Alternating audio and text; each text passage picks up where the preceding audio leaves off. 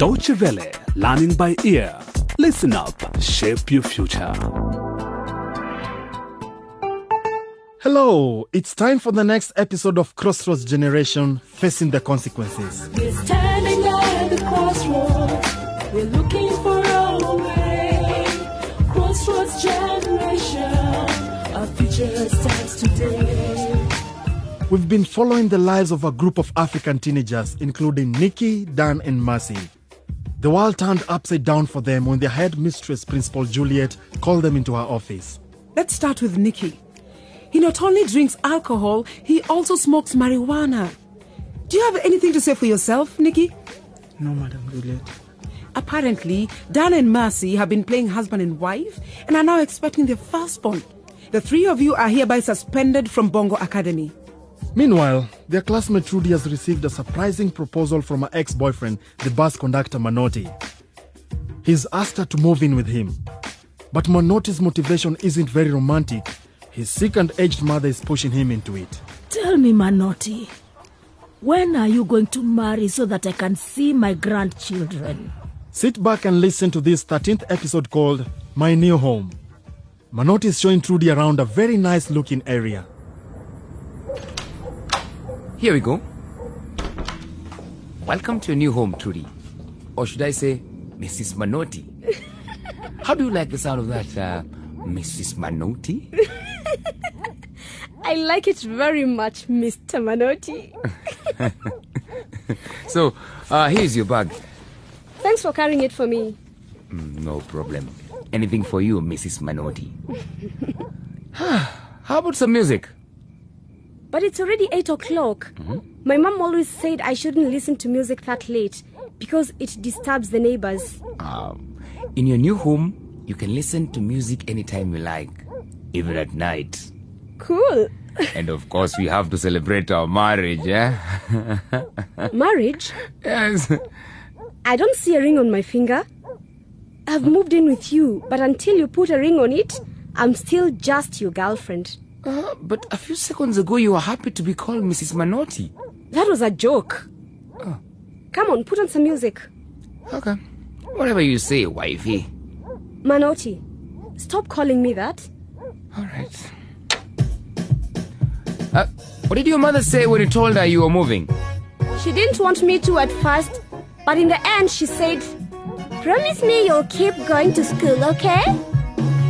And? I said I'll go to school from here. She was relieved. That way Dad will still pay her rent. And now that I've moved out, she can bring her boyfriends home whenever she wants. At least now I won't be forced to call some stranger's dad. What else did she say? Not much.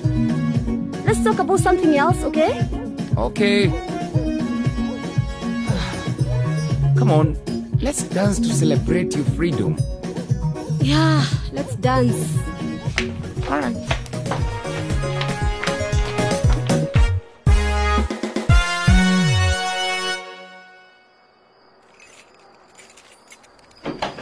Nikki, is that you? Hi, Mom. Don't hi mom me.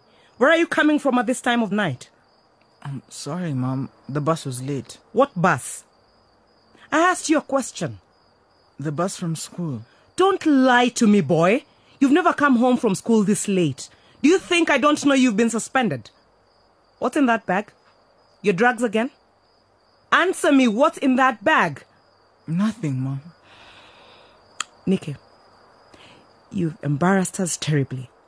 Everybody is talking about Mr. and Mrs. Jumbe's son, the drug addict. Well, if this is how you want to live your life, so be it. I won't even bother to check your bag. I've done everything I could for you, and I've had enough of your lies. Just get out of my sight.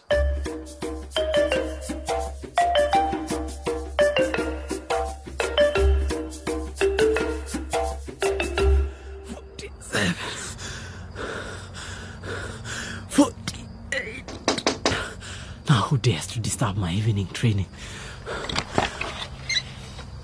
Who is it? Biko, it's me, Dan. Dan? Yeah. What are you doing here? Come on, Biko, please. Let me in before that crazy head teacher sees me. Okay, I'll help you. You jump up and I'll pull you in, okay?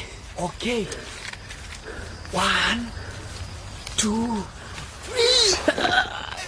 3. Dude. You're heavier than I thought. Why are you here? I thought you were already on your way back to Laboria. I don't have any money, and my dad isn't answering his phone. I don't know what to do, man. But why did you have to leave if you knew you had nowhere to go? Principal Juliet gave me 2 hours to leave the school compound. I had no choice. But you should have told her you didn't have any money. I don't think she would have thrown you out if she had known you had nowhere to go. She knows about the situation in your country. Yes, but she also knows I have an uncle who lives here. She sent me to stay with him. But I don't want to go there. He'll just make things worse for me. He's too strict. Dude, this is messed up. What are you going to do now? I don't know, man. I need your help. Dude, even if I wanted to, you know I can't buy your plane ticket home. No, not that. Biko, I need a place to stay for a while. Just until I can get hold of my dad. All right, Dan. You can stay here. But we'll have to be very, very careful. Okay. Nobody can know, all right? All right. I don't want to get into trouble. Where are your bags? I left them in a locker at the airport. Oh, great. So you're planning on wearing my clothes too, are you?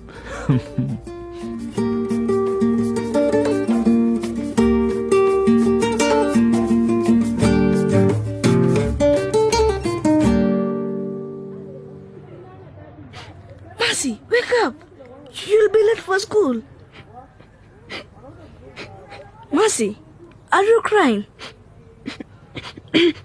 No, Kadu. I think I have a cold. Are you sick with TB? Like our brother Banda? No, Kadu. I'm fine. I don't have TB. You, me and Mom, we're all okay, so don't worry. And Banda will be okay too if he takes the medicine. That's what the doctor said. He feels better now. He wasn't coughing so much when we visited him in hospital? Yes, but it hasn't gone away yet. He has to take his medicine for 6 months until he finishes it. If he stops, the disease could come back again and he'll start coughing and feeling bad again. I'll make sure he takes 10 tablets every day. No, Kadu. Don't do that. Banda can only take what the doctor tells him to. But I want him to get better soon. I don't want him to have to wait 6 months to be cured. It doesn't work like that, my brother. It's very dangerous to take more pills than you're supposed to. That's called overdosing or drug abuse. It could even kill him. No, you're lying. When we were in Laboria, some of the boys on the streets were selling drugs. They didn't look anything like the medicine Banda's taking. Drugs are bad, I know that. Medicine is good. Medicine can be good, but it can be bad too if you don't use it properly. Oh, Mercy, you're so clever. Did they teach you how to be clever at Bongo Academy? Oh, Kadu. Mercy, you're still here. I thought you'd already gone to school. Take this water container off my back for me, will you?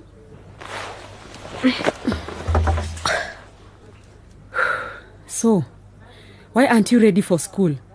Aren't you late already? Mom, the head teacher suspended me because of... You know? No. Mom, and what does suspend mean?